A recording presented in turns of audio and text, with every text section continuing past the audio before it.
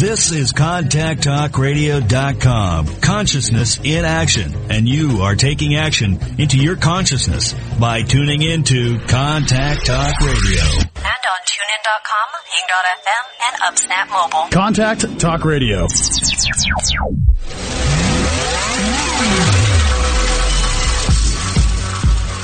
Welcome to Carpe Diem with your host, Lisa McDonald. My mama told me when I was young, we're all on superstars.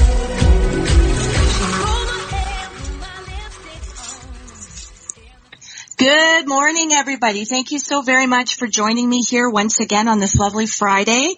I'm, as I always am, very stoked. I've got another phenomenal guest, another Canadian iconic success story here, who I had the privilege to meet a couple weeks ago as part of the alumni at Mohawk College, where we were doing some mentoring and volunteering. So I am going to just talk a little bit about Jason Myers, who is my guest, before, as I always do, turning it over to unscripted dialogue.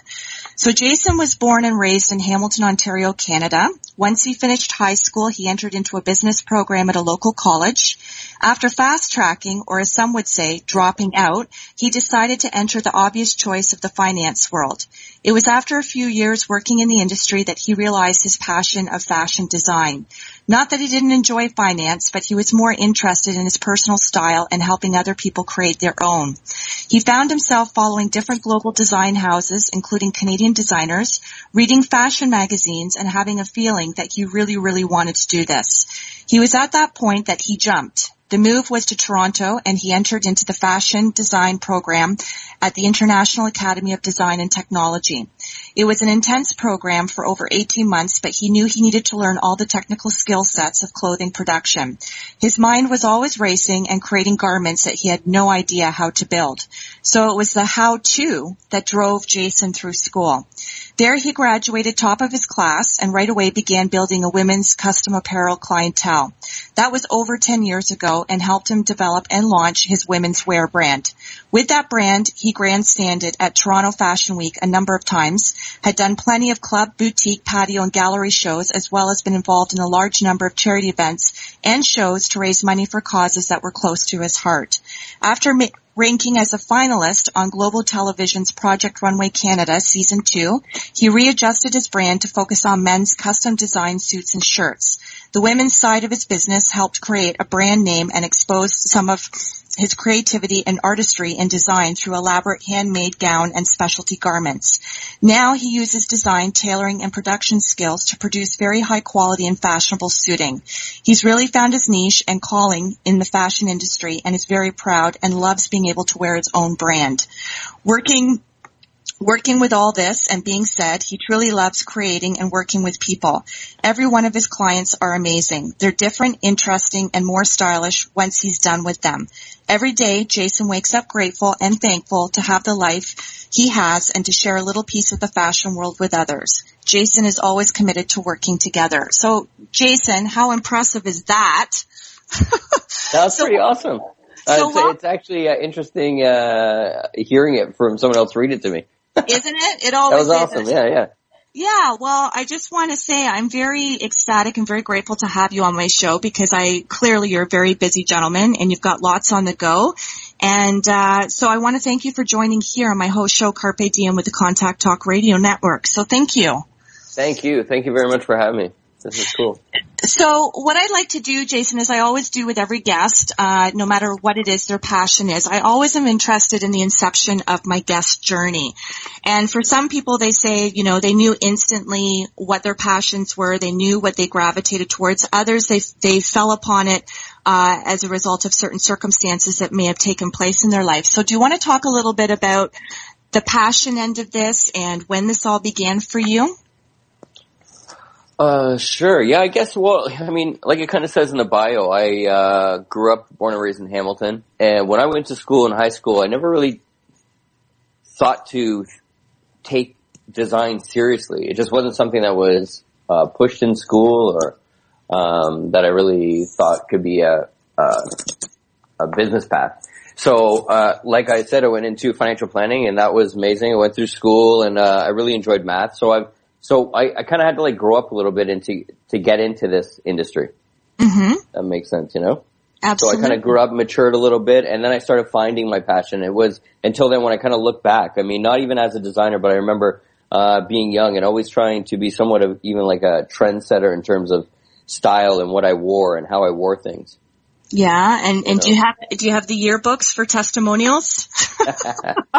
Yeah, absolutely would never pull those though. No, yeah, I do. And actually it's cool. It's great to look back and then I see and I look back and I remember things like, oh yeah, I remember. I mean, might date me a little bit, but I remember wearing those overalls with one on the shoulder and one snapped off. I remember that. Yeah, I remember that too. Wow, I forgot about that one. Right?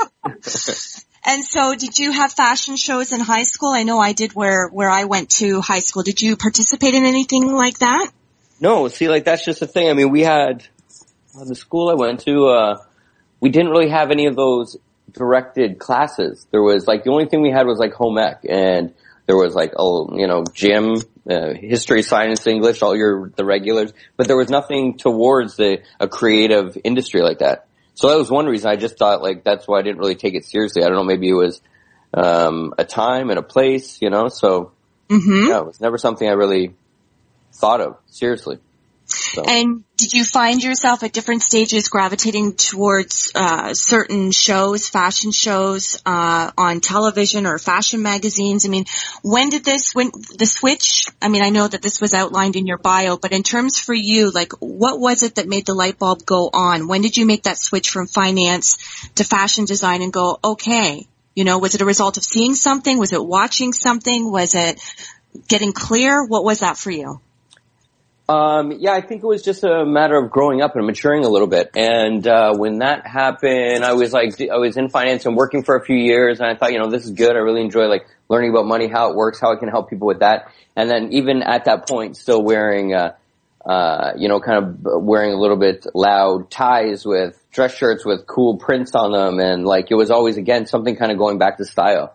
And, it was just a few years of maturing and then actually thinking like, oh God, maybe I could, then I started like doing research. Then I started realizing that maybe I really do like this and I really do enjoy it. And then I started that's when I kind of really went into, the research of it. Like I've always used to watch like when fashion television used to air and then they used to do that on Much Music back in the day. Like I would follow that, but then, it wasn't until I grew up a few years and then I think that was it. I just kind of had to mature a little bit. Fantastic. And so what were the stages or for how long did this idea of yours or this burning passion of yours before it came to tangible fruition in the business sense? Like, you know, you've done school, you went and studied this, you did the 18 months of intensive training, but once you finished and completed that aspect of the journey, how long before you started getting your own business up and running and really going somewhere with that? Well, that took a little while to develop as well. I mean, when I was in school, like, that's why, like, I write in my bio that, like, one of my main things was when I started doing research and started being like, oh, I really love this and I want to maybe take this seriously. Then I started doing research. Then I started following Canadian brands. Then I started following, like, bigger design houses. And then it was, like, I saw this passion starting to come and taking it seriously, not just, like, wearing this cool new jacket or something. So when I was going through school, it was a big thing knowing, like, I could visualize a lot of different designs and things, but I didn't know how to do it. So that was the reason why I went to school. Now, once I started learning, getting through that really intense program, once I started getting some skills and some knowledge of actual construction and pattern drafting and draping and things like that, then I kind of started experimenting with different things. And with that being said, I moved into like I was living and working in Toronto at the time and going to school, and some people that I worked with were like open to like, oh, here, can make this for me, make that for me. And that's kind of, I feel like everything kind of happens everything happens for a reason. And, it's always, timing is always important. Yes. But it's really kind of happened organically, like the environment I put myself into and the drive that I went and the direction I took. And, you know, people would say like, okay, well, can you make me this now? Like, do you know how to do this? So I kind of just started making things for people and obviously charging them for my time and, you know, fabric and all the rest of that stuff. And then, then I had sat back and looked like, well, I guess I'm doing custom women's now. So I kind of like grew right into that, right? Fantastic. And it was a goal about eventually building a brand. Mm-hmm. So after I got enough, skills and experience under my belt, I, started developing a brand. And that was amazing for me for a few years. I tell you, man, it's a tough gig, and I always say that to younger designers or aspiring designers. It's a tough gig. I spent a lot of time and my own money on learning the good and bad of it and learning from my mistakes. And I mean, I don't have any regrets, but, it's a tough gig. Well, good for you. You gotta be, I always preach anything anyone does. It always has to come from passion and a love for whatever you're doing, because then obviously it doesn't feel like work. And then, when you're in some bad times, it's easier to be more resilient and persevere and keep moving forward because you're loving what you're doing. So it doesn't really matter and you're focused on your end goal, Absolutely. And I wholeheartedly agree with that. I mean, this whole show is premised on personal empowerment and authenticity and leadership. And so although all my guests are different, maybe in respects to what they do, vocation-wise. I mean, the burning passion is the same. The right attitude, the stepping into your own greatness and living your life of abundance, that's pretty much the consensus with everyone across the board who I've been blessed to have on radio. So, awesome. when I heard you talk at Mohawk and you did such a great presentation, I knew automatically I wanted to have you on the show because you clearly loved what you do. And that really speaks volumes. The energy that you're emitting, and people, whether they're into fashion or not, they're very drawn to you, obviously, because you're charismatic, you're driven, and who isn't attracted to that? So I want to just say good for you and for sticking the course and getting very clear on what it was that you felt that you were meant to do and honing it. So what I'd like to also ask you too, Jason, is how would you say that your work, your product differentiates from anyone else in the fashion world? What makes your brand stand out?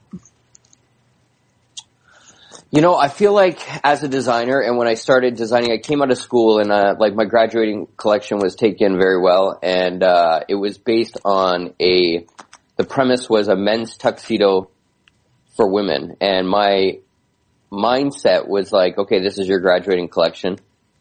And what is the best suit a man wears? And obviously it would be the tuxedo.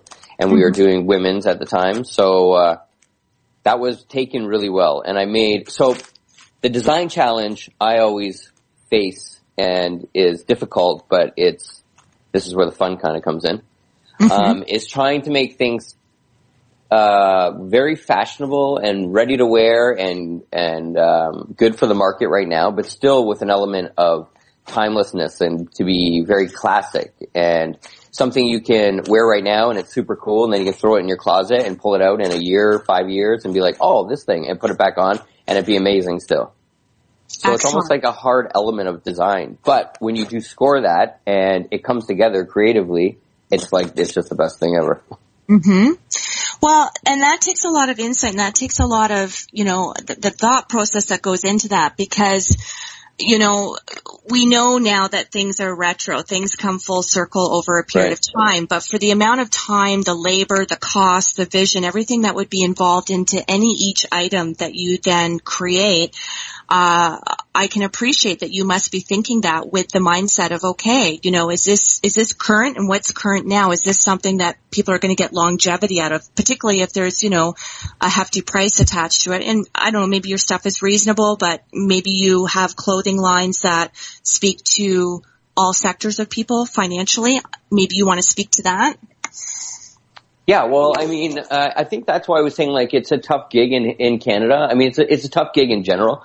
Our Canadian people and government, they stand behind it, but nothing in terms of grants or funds, given to any new designers. So it is kind of a hard gig just to get off the ground, especially in that market now too with it wasn't probably 10 or 20 years ago, but the H&M, Forever 21's big multi-million-dollar mass-marketed companies that do fast fashion, right? So they can mass market something that's cool. The term is zeitgeist, which is kind of cool right now, and for not a lot of money. So when I was going through my women's wear development and making beautiful raw silk dresses and skirts and fully boned silk lining, so just the cost involved in that. First would be a personal cost, right? Whatever the straight up just cost was.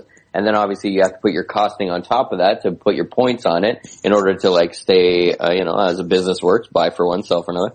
And that's where it can get difficult, so you have to put and then if you're costing really high, then some people that are affording that higher cost product may want to buy a Gucci or a Marc Jacobs or, so then you're kind of like, that's your competition now. So, that was always tough. But again, it is kind of like I was saying, it's kind of like a development stage in terms of like me, who I am, where I want my business to go, what I wanted my brand to say. And I would feel like I was very fortunate, to build my brand, through women's wear because you can be a lot more creative and think outside the box with that, obviously. And, Project Runway Canada, it was launched on global television. It was like, it's a multi-million-dollar branding marketing package that I would never been able to afford as a small fashion design business owner. That so when I went on that show, it was just to kind of like build myself and my brand to kind of show everyone this is kind of what I'm about. So I feel I've been very grateful and, been put in the right kind of direction and tried to make the best of the opportunities that I've had. Absolutely. And that's a great segue because that's where I wanted to go next was why don't you tell us a little bit about how that opportunity came to be? Did they seek you out? Do you apply? What's the competition to even make it to the level of getting on the show? And what happened throughout the show, like in terms of each challenge and, being allowed to stay, getting voted off. Tell us a little bit about that. Because that's an extra level of pressure on top of what you're already doing. Well, yeah, so someone that was working with me, applied for the first season and got on and made it about halfway through. And, that was working like under my brand, my label name brand. And, that was always a scary thing too. Like I didn't apply for the first one at all because I knew it was coming out. But as a business owner, going into something where one, it's subjective to someone's opinion, which is, I find very difficult in a creative industry. It's not like, I come from finance, so it's like 1 + 1 = 2. But like if I make a dress and I think this is cool and you say, no, it's not, and can vote me off or whatnot, that could be, harmful to my brand. So it was really difficult and, kind of a little nerve wracking, but I also had like, I'm proud of like what I do and, I'm very proud of like the skills I've learned and everything. So when the first one came out, it was good. I saw like the brand development of some of the young designers that I knew that were like, coming from that and really getting like a catapult. So I thought this would probably be a good thing. So when the second season came out, one of the producers actually called me and wanted to know if I was going to apply for it. So that's where I was kind of like debating the whole thing. And then I just kind of decided to make the jump because then I thought, you know what? And, even bad publicity is good publicity, right? Absolutely. So I was like, I think right now I probably have nothing to lose. So I'm going to do this. Well, good for you. And so what was the competition? Like, do you actually know the numbers of how many people you were competing against for an actual spot?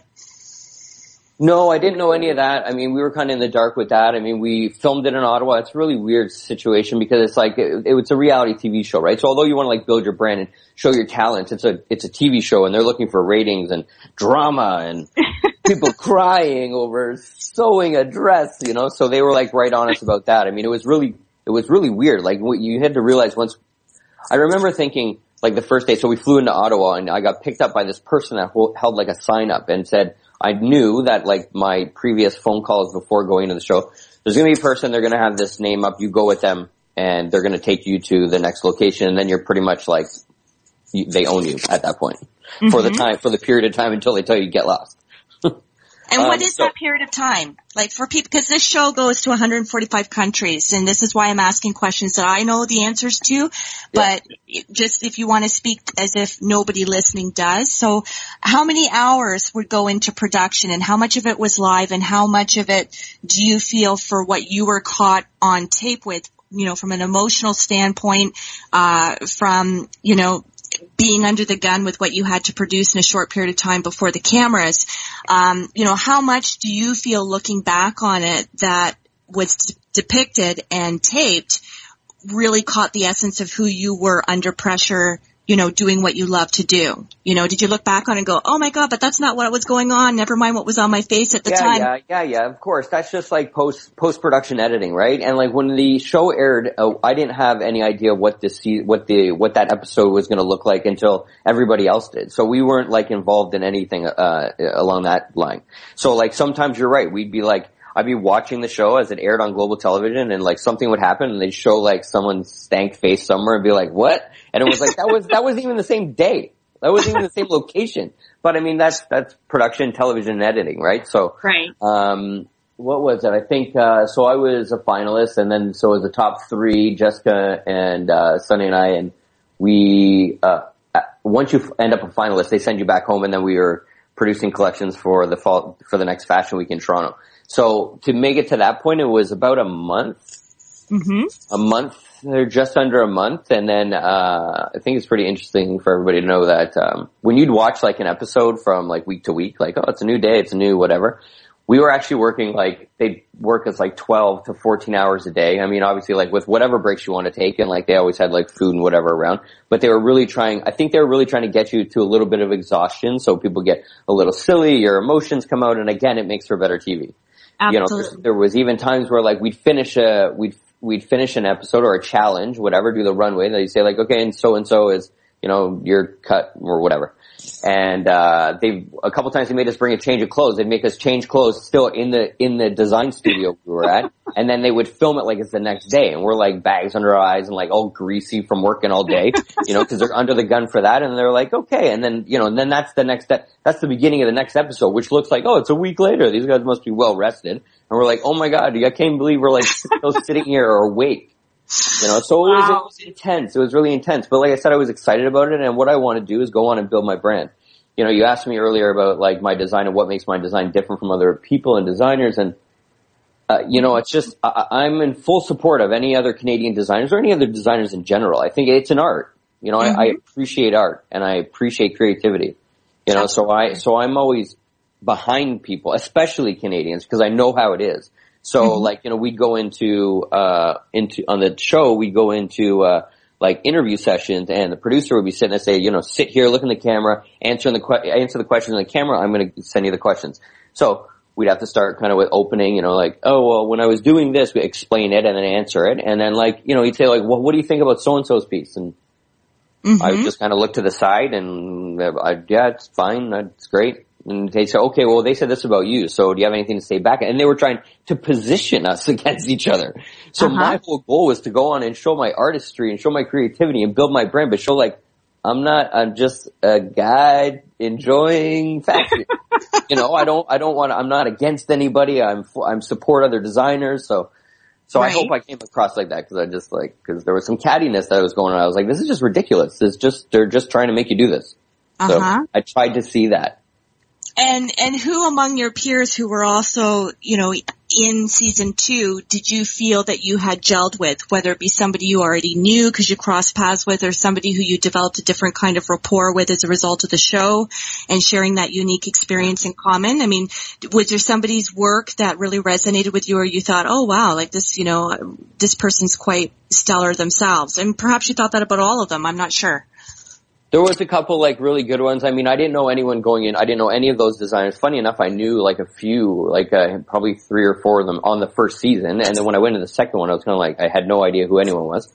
And I was there participating, which was interesting. But we came together on the show, because we all realized we're all kind of in this together. Although it is a competition, we were like, the producers, we couldn't, like, we'd be filming something out and like it's television. So they're like, hey, walk across the bridge. Okay, walk back. Okay, walk across the bridge again. Okay, walk back. Okay, you get the shot. Okay. So it was like a lot of this television stuff that we were just like, kind of like sheep being herded around places, right? Like people would walk by and we were somewhere out in public and like producers would walk over or like the PAs would walk around and be like, oh, you can't talk to them. They're filming right now. And we weren't like, we weren't allowed to talk to anyone outside of the actual people that were in this filming production. Wow. Really interesting. Yeah. And like no TV, no radio, no newspapers. For the time that you're there, it's like you're in this machine. It was really weird and scary and interesting and kind of fun because like I've never experienced anything like that before or again. So So, I mean, I think we were all in it together, and from, once it finished, I mean, I kind of have a little bit of a relationship with some of the designers, but nothing really close. I think it was all kind of like we were there for each other while we were there, and then see you later when we're gone. But I was like, Sonny, that one, I was always really impressed with his stuff. And I believe that like getting into like the closer, nearing the end, we'd kind of watch what each other were doing, and we'd, like praise each other when it's like, oh dude, that's sick. Oh, like, oh crap, you got this one. Or he'd come up to me like, oh shit, that's awesome. You got this one. And that was really cool. And his technical skills, like I could see, were like impeccable. Excellent. Someone that says like he doesn't go to school, and I'm like, how did you learn this? Like, oh, my mom taught me how to sew when I was like 1 or something like that. Wow. Very impressive. But he was awesome. He was cool. And so the panel of judges, how many were there, and which one, if you want to compare it because most people are very familiar worldwide with, the X Factor and all those different shows and Simon Cowell and stuff. So was there one person on the panel who kind of took on that demeanor where you might have felt a little bit intimidated, or there was one person who you never quite knew where you stood? Yeah, you know what? I don't know, again, for like TV, if they were playing a part too. Like, you just don't know. And like, it was just, like you're asking me these questions, and I appreciate them. And to be quite honest, I'm kind of trying to think back of like the experience and how it was. Like, one thing I remember about paneling and about sitting there getting judged, was how long and awkward. And I remember like, because it's in the filming studio, they had these like massive heat lights, like that had to keep it really bright. And it just took a long time to film. So like, it would be like these awkward periods where you have to like stand there and looking awkwardly into a judge's eye, and it was just weird, man. It was just weird. These are weird. I'm getting weird feelings. You ask me questions like this because of things I haven't thought of in years. Right. Yeah, that's awesome. Well, the way you were describing the aspect of going across the bridge, okay, walk back over now, okay, don't talk to these people. It sounds a little bit like jury duty. You can't plug into TV, you can't talk to people outside of the show and the network. But I'm sure because it was all premised on something that you absolutely love, and what a great way to, gain further exposure for your brand and extra opportunities and tips from, people who might be considered fashion gurus in the business. I mean, what an invaluable experience for you. Oh, it was amazing. Like, that's what I'm saying. Like, all these little things, like things that this is like, that we went through, but I mean, it was all definitely worth it. Like I said close to the top of the show was like, it was, first of all, it's invaluable. And it was something that when I thought about, okay, I got nothing to lose. Anything bad is even good. I got to go on. I'm proud of what I do. I think I got a shot. I think I do some pretty good work. And again, it was like prime time global television. So like, it's not something like I can't call it global and be like, hey, can I have Wednesdays at 8:00? So for those reasons, and unfortunately, they didn't do a season 3. I mean, the American one's up to like 17 or something crazy like that. That is crazy. And it's, unfortunate. Like, the same thing happened with Canadian Idol, which I think was like one of the top rated shows. But, unfortunately, sometimes Canadian television doesn't get the budgets that they need in order to expose some of the talent and shows that are here, Right. Yeah. Unfortunately, you're very right. And it's sadly true. But, which again speaks to what you said about yourself, the resiliency factor, because I mean, a lot of people, especially in this type of industry, whether you're an author, a writer, somebody who does fashion design, I mean, there's a lot of things working against you that will daily test you, to the degree, how invested are you? How committed are you? Are you the first person who flies at the sight of like a challenge or a failure or a setback? And so the fact that, we don't have the budgets and we don't necessarily have the same kind of buy-in demographically as perhaps in the States and abroad, good for you for staying the course so that we could still be here to have this awesome conversation with somebody who's obviously, very talented. So good for you. Awesome. I appreciate that. Thank you. And you going back to even like, you keep saying like passion and love for it, which I guess that as Canadians, that's what we'll do it on. We'll do it on passion and love. Yes. But, I just want to say, like, for instance, like last week it was, I went to, so for the past couple years, I get brought into Earl Haig High School in North York, Toronto, and they have it's like an art school, but based, more or less on the arts and dance. And, it's amazing kids. And every year they have like this installation, little show, exhibit, and and everyone that wants to be involved in it, well, I guess they have to like go through a panel to get accepted in order to make clothes and make these like fashion exhibits for this. So I go in there as a designer to give them like technical skills because I saw their work before, and I was like, do these kids even have like fashion classes or anything? They're like, no, this is things that like their hobbies, they like to do, you know, and I really enjoy that. I see like this like young passion and fire in these younger kids it's just amazing. Like this day and age, and coming on, I'm like, what grade are you? Grade 9, 10? Like making like full garments? It's unbelievable. So I'm excited to see like where the Canadian fashion industry, specifically with our own talent and artists, where that's going to go, because I think we're in for some big things. And like, I get blown away, and I'm like, well, how old are you? Who taught you to do this? And they're like, I just don't know how to do this. So I help them on the technical side, but I'm just like blown away.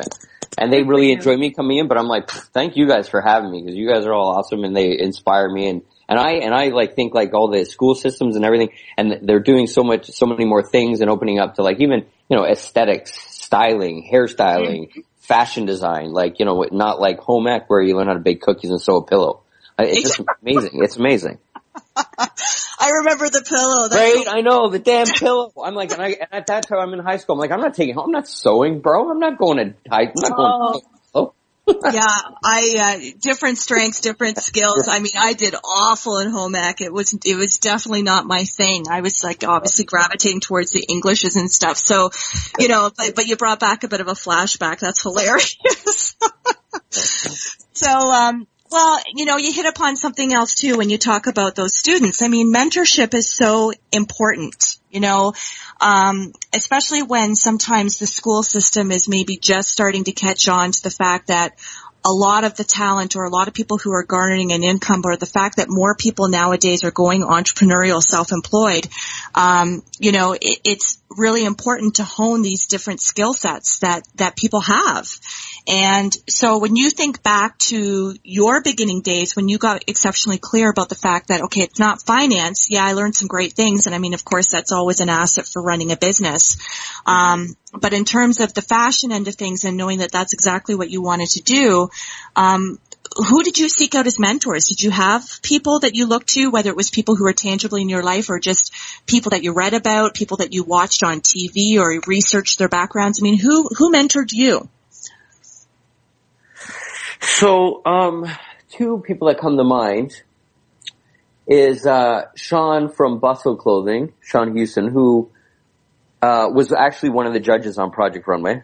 Mm-hmm. And the reason why, I mean, we're now friends, but the reason why I really looked up to him is because him and his wife, I believe both of them were or are lawyers, and they gave that up to become fashion designers and build a menswear brand. And I was like, so it was kind of like a direct relation to kind of what I was like, okay, so I'm not just the only crazy one, you know, which was cool.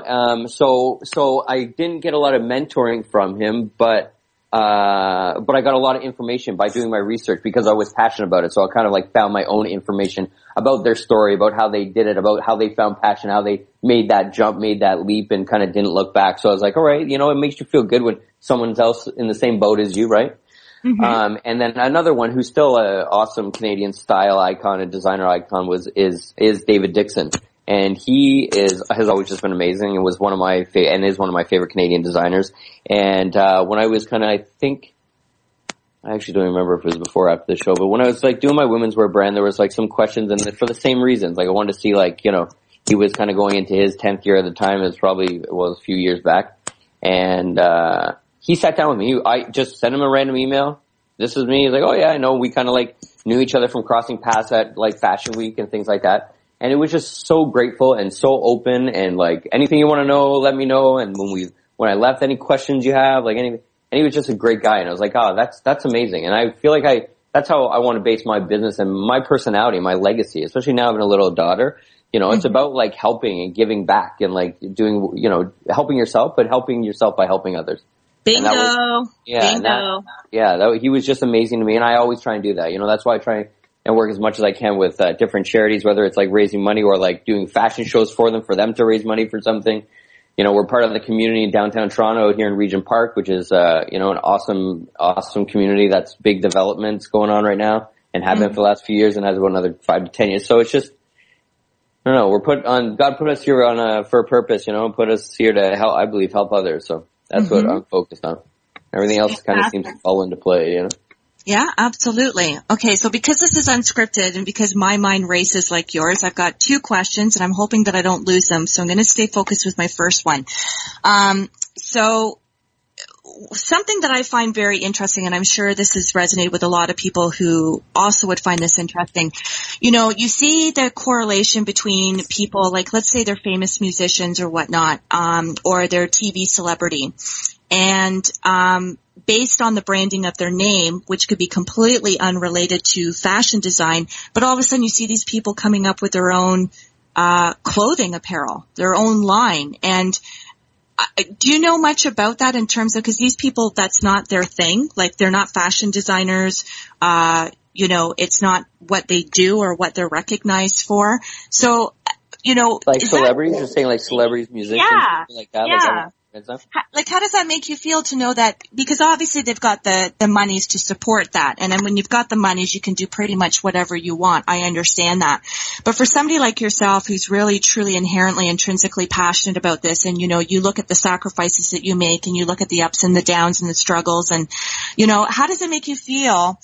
Like, do you feel that there's a level of kind of lack of integrity or a disrespect attached to it being just looked upon as an industry because people can bank it? Oh, that's a tough one because, okay, so to start, I think it was, and weirdly enough, you just asked me this question. I think it was earlier this morning or yesterday afternoon or something. I just saw a post on Facebook that it said celebrities including Kanye West and Rihanna, and I think they're sitting with, I'm not sure. Anyways, they're taking over like New York Fashion Week and New York fashion designers that are technically trained and skilled, are finding it hard to compete with them. Right. So I didn't actually even open the article, but like my mind started racing on that too, right? Like right away. Cause yeah, right. Someone goes to school, whoever, and they become amazing and they come out and that's a challenge. And that's a challenge I've found. But I mean, with sitting back and looking at it from the outside, I mean, the Rihanna and Kanye and all the rest of them, they worked really hard to get where they are. And they did it in one avenue. And again, it's still artistry. Mm-hmm. So, for the reason why I went to school was kind of like learn how to do it because my mind was racing with ideas and creations and different designs and collections but I was like, I have no idea. So I mean, probably at that point, if I had a whack of cash behind me, I would just go somewhere and be like, hey, make this stuff for me. And I'll tell you what to make, So, I mean, I look at this as a business as well. And that's why organically now my clothing line has changed, focus from women's into men's custom suits and shirts. And that happened organically, kind of by accident. I was doing women's wear and a couple of my guy friends were like, dude, like seriously, make us some suits. And I was like, oh, well, okay, I will if you're serious. It's going to cost this much money. And they're like, yeah, no problem. So I did. And then a couple more people, their friends, you made those suits for them. Can you make us suits? And then I just started getting really busy making suits. And this is probably almost, 4 or 5 years ago now. And then I started, then I started realizing, okay, this is something I'm getting into a really awesome market and a really warm market based on referrals. So now I need to make more of a business out of it. So I went out and sourced out like a really great manufacturer. So my idea now as a business owner is what I want to do is stick to what I'm really good at, would be the vision, the design, the picking the fabrics, the tailored measurements, everything I've honed my skills in. But the sitting down there and cutting and sewing and making the actual patterns, I know how to do it. I know what needs to be done, but I don't have the time to do that. I'm trying to build a business. So for these musicians and anyone coming in with a reputable name that sells clothing, I don't think it would be stupid not to. And but I can see from a designer standpoint as someone like young and not known being like, screw them kind of thing. Mm-hmm. But at the same time, it's a business and the whole world revolves around money and business, right? Mm-hmm. So, I mean, I can't look down. I'm like, it's kind of like a shake your arm like, damn it. I wish I was, damn, what are you really going to do? Good for them. Right? Yeah. Well, that's a good answer. And I, that's very humble of you to say that. And, but I just thought it was a question worth asking based on the fact that, you are somebody who puts your blood, sweat, and tears into your brand. And we know that other people who, as a result of gaining success in other avenues, maybe not anything at all related to fashion design, but because they can bankroll it, and it's, as you say, it's another stream of income, it's another aspect of business, getting your name out there and further endorsing yourself. I get that too, but I just thought it was worth asking, given, that you do it at the grassroots level, Well, I appreciate that question. I actually enjoyed explaining that, because I think people like different, a lot of different people have different opinions on it. But I mean, right. I think, and maybe that's my business background coming into play a little bit. Like I'm here as a designer and an artist, but now I have a little family at home. We live downtown Toronto, things aren't cheap down here. So I gotta provide. I gotta start my focus is now building and developing a bigger business. So, and with that being said, I have longer term goals to be once this is really hitting a point where it's, making a crap boatloads of money, then I would like to maybe invest or look in other different avenues or different business opportunities or real estate development. The list goes on of things you can do when you have the money. So I mean, different passions can come from that as well. So I mean, looking at it from a business standpoint, I mean, like I said, it's a big arm shake like crap, they don't know, but I mean, they're artists as well, and they see visions and they see opportunities. So okay. Yeah. Well, it's like saying, Jason, we'd like you to do the halftime Super Bowl intermission. Come on. Yeah. Sure. What I mean? I'm like, how much? Yeah, sure. I'll sing, dance, whatever you want. Yep, sure. Yep. Sure. Dance like this. Yeah. Okay. Yeah. But, the other question, and I'm glad my brain held on to it, that I wanted to ask you, because I had two questions running simultaneously in my brain. So going back to your bio, you mentioned that you like to do fundraising events and things for causes that are near and dear to your heart. So do you want to talk a little bit about what those causes might be and why they're near and dear to your heart? Well, I mean, I think first of all, I really try and help locally. I think that's really important. I mean, I think globally, I mean, we have big problems globally and locally, so I try and do things a little bit of kind of both. So, I mean, I've done shows in the past for breast cancer. We've done Save the Children, and that was a global project. And one now that's really near and dear to my heart that I've been really focusing on is Second Harvest, which is based here in Toronto. And what they do is feed homeless and feed the needy. And when they start running numbers at you, they're like, oh, hey, would you like to, I got referred to a really good friend of mine to see if I want to be involved in this event. And then someone called me from there, and just a while ago, and we started they started running the numbers of what the need is and what we can do with $1 from so many people, how many mouths that can feed over the course of blah, blah, blah. And it's hard not to be, if you have a heart, it's hard not to be involved when you hear the need and the need that's out there, and that you're physically capable of making a change and making a difference. It's amazing. So for Second Harvest, they have, I can't remember the exact name of the event. It's going to run we're doing little things throughout the whole year that I'm involved in, but I'm donating one of my top end suits, which is retail cost of $2,500 to $3,000 for a custom 2-piece suit, which is my high end of suiting. Just throwing that out there. Lovely. Yeah, but so I'm donating one, and we're going to raffle it off, and all that proceeds. I mean, it's going to be I think it's an auction, so I don't know if it's going to be. It could run more than that, which I'm hoping. And then all those proceeds are going to go to Second Harvest and their development and feeding everyone. Awesome. Good for you, Jason. Excellent. I love hearing that stuff. So, I want to also, when people look at kind of the forerunner of any industry, whether it be fashion, whether it be music, a lot of people look to the UK. So do you find that you derive a lot of inspiration from designers in the UK or Italy or, European countries, or do you try to deviate from that so as to make things as unique as possible from a Canadian standpoint, a Canadian perspective, a Jason perspective, or do you amalgamate some of that?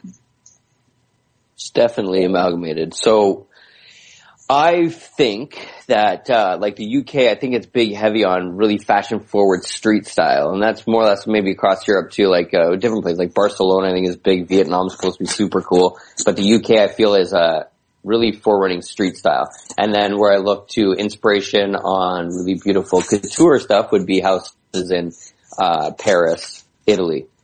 Now, with that being said, being a Toronto-based Canadian designer, it is definitely big, huge melting pot of what you have to put together. Because like when I came out of school, I thought like, oh my God, this is amazing. I know how to do everything now. I'm going to be huge. I'm going to be amazing. Boom. I made this. Like, check that out. Look at what I just did. Bam. And like, okay, people are like, yeah, great job. Okay, now what? So then I started realizing like, okay, shit, this is first going to be a process.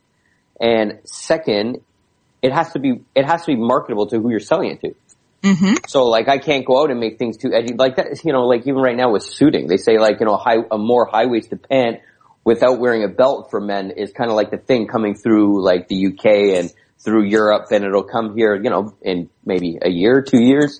You know, so I mean, for myself, I'm fashion conscious, so I can be a little bit more forerunning with that, being a designer. But for a lot of people and a lot of men and women, it depending on who they are, what they are, where they go, what clothing they need to wear, how they want to brand themselves, what look they want to look. So it's all about being conscious of building a business and developing style for your market. But still being able to give all those things of being creative and being fashion forward. So that's where I kind of go back to like that whole essence of like trying to be timeless and classic, but still being fashion relevant and fashion forward, which it really doesn't really make sense. But if you can kind of get that play, then it will work in this market as a cool piece. Absolutely. Okay. Good stuff. So given that fashion is your industry, you know, for anybody, and we all have off days, you know, like when you just want to lounge or you think, okay, I'm just going to run out to the supermarket and, you know, you don't necessarily put as much stock into how you would normally doll yourself up if you had work engagement or, you know, meeting casually with a friend for coffee or whatnot. You know, do you ever give yourself permission to just have an off day? And what is an off day for you in terms of loungewear or not worried about whether you're all put together or do you not even go there? Like that's not even possible for you. No, oh my God. Oh, no. I'm, you know, I kind of consider myself somewhat of a chameleon when it comes to dressing and fashion and what my style and look is. And the reason for that being is because I'm very conscious of where I'm going, what I'm doing. And I'm happy to dress accordingly.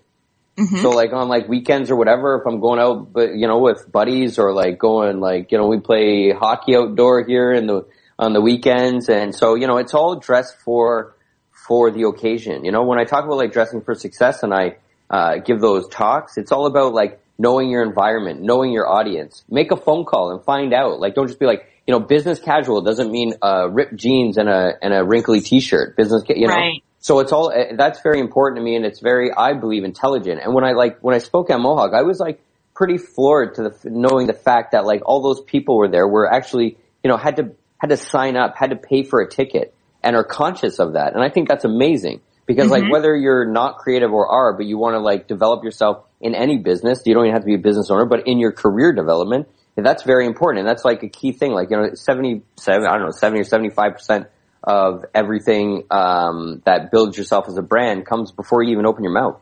Absolutely. You know, and I think that's kind of mind-blowing, you know, and for people to really be conscious of that. So, I mean, you know, if I'm just going out to whatever, the grocery store or whatever, I mean, I got cool street clothes to wear, you know, longer t-shirts, whatever, some cool Air Max kicks, like, you know, and comfortable, you know, that's what I do. But then if I'm, you know, then I'm going out for, you know, dinner, then it's dress appropriate. If I'm going in for, you know, during the day when I'm running business and I'm going in for my suit appointments, then I dress, you know, I'm fully suited up. And I think one rule of thumb for like anyone, if they have any ideas, always you should normally dress at least one step up. And if you layer things on like a full on suit and I go to an event and I see like no one's wearing a tie or jackets, well then I take my tie and jacket off. Right. But if I show up there in a polo shirt and they're all wearing 3-piece suits, then I look like an idiot. You know? So I think, right? But right, you look like that guy that's not prepared, that's not serious, that's not, you know, that isn't taking this serious or didn't do his homework on what this and professionally, I mean, everybody has their own brand. And if you don't, you know, you're your own brand. So you're your own business of your own brand. I think that's really important. So that's what I focus on. So whether it's dress up, dress down. Excellent. Yeah. Excellent. And so is your daughter like the best dressed little girl in Toronto these days, or what's happening there? Please don't ask me if I'm going to start a children's line now. Oh, you have a daughter? Are you going to start making clothes for her children? Well, there's an idea. No. Yeah, she's pretty cool. We do some cool shopping for her, you know. I mean, we do a lot of like little vintage stores around the place too because the thing is, like, I can't believe, she's 3.5 years old, brings like so much joy to my life, but where did the last 3.5 years go? And everything she wears, as anyone with kids know, they wear something once and then it's either spilt something on it or it's too small, so. Right. Very true. So, yeah. Very true. But she's pretty stylish. I'm not going to lie. She's pretty stylish. We're happy. We're proud of her. Well, I don't doubt that. Don't doubt that.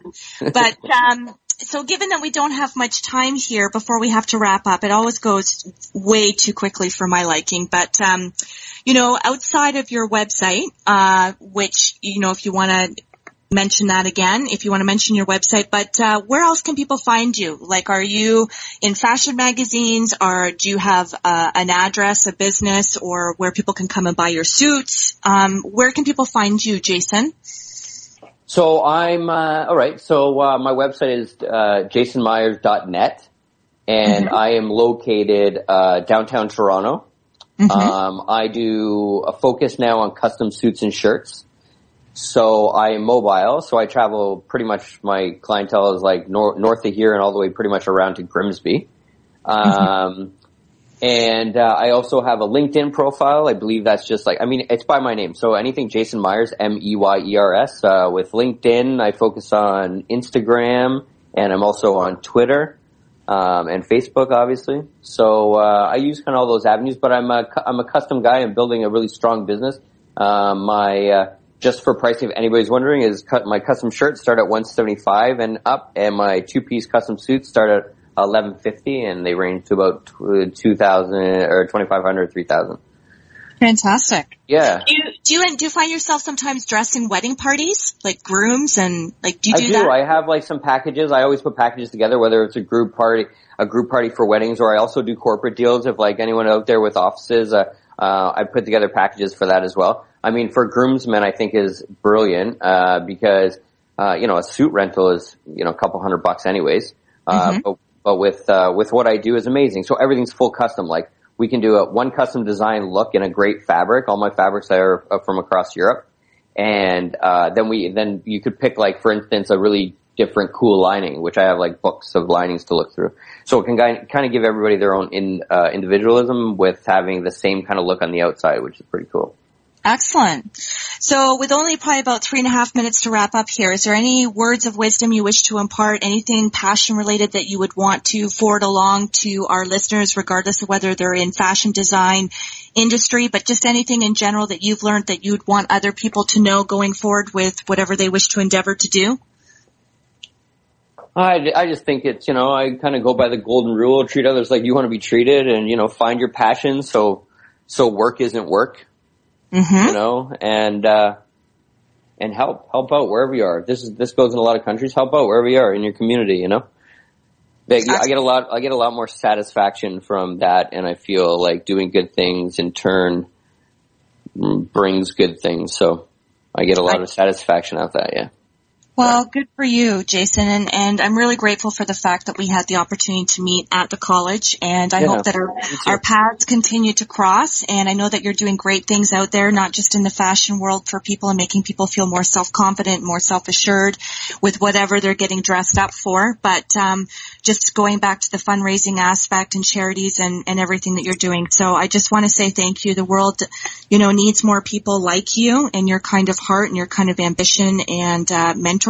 So thank you for taking the time to join us here at the Contact Talk Radio Network. And for my listening audience, I just want to say thanks again for tuning in to my weekly show, Carpe Diem. I'm your host, Lisa McDonald. If you have any show topic ideas or you wish to appear as a guest on my show, you can kindly reach me at my website, which is lisamcdonaldauthor.com. McDonald is spelled McDonald, or I can also be reached at lisamcdonald13@gmail.com. But anyway, I just want to say in wrapping up, I hope this finds everybody well, safe. Enjoy your weekend. Jason, love to you and your family, and thank you for everything. And we'll be back here next Friday. Take care, everybody. Love and gratitude. Bye-bye. You've been listening to Carpe Diem with your host, Lisa McDonald. For more information, please go to Lisa's website at lisamcdonaldauthor.com. This podcast is a part of the C-Suite Radio Network. For more top business podcasts, visit c-suiteradio.com.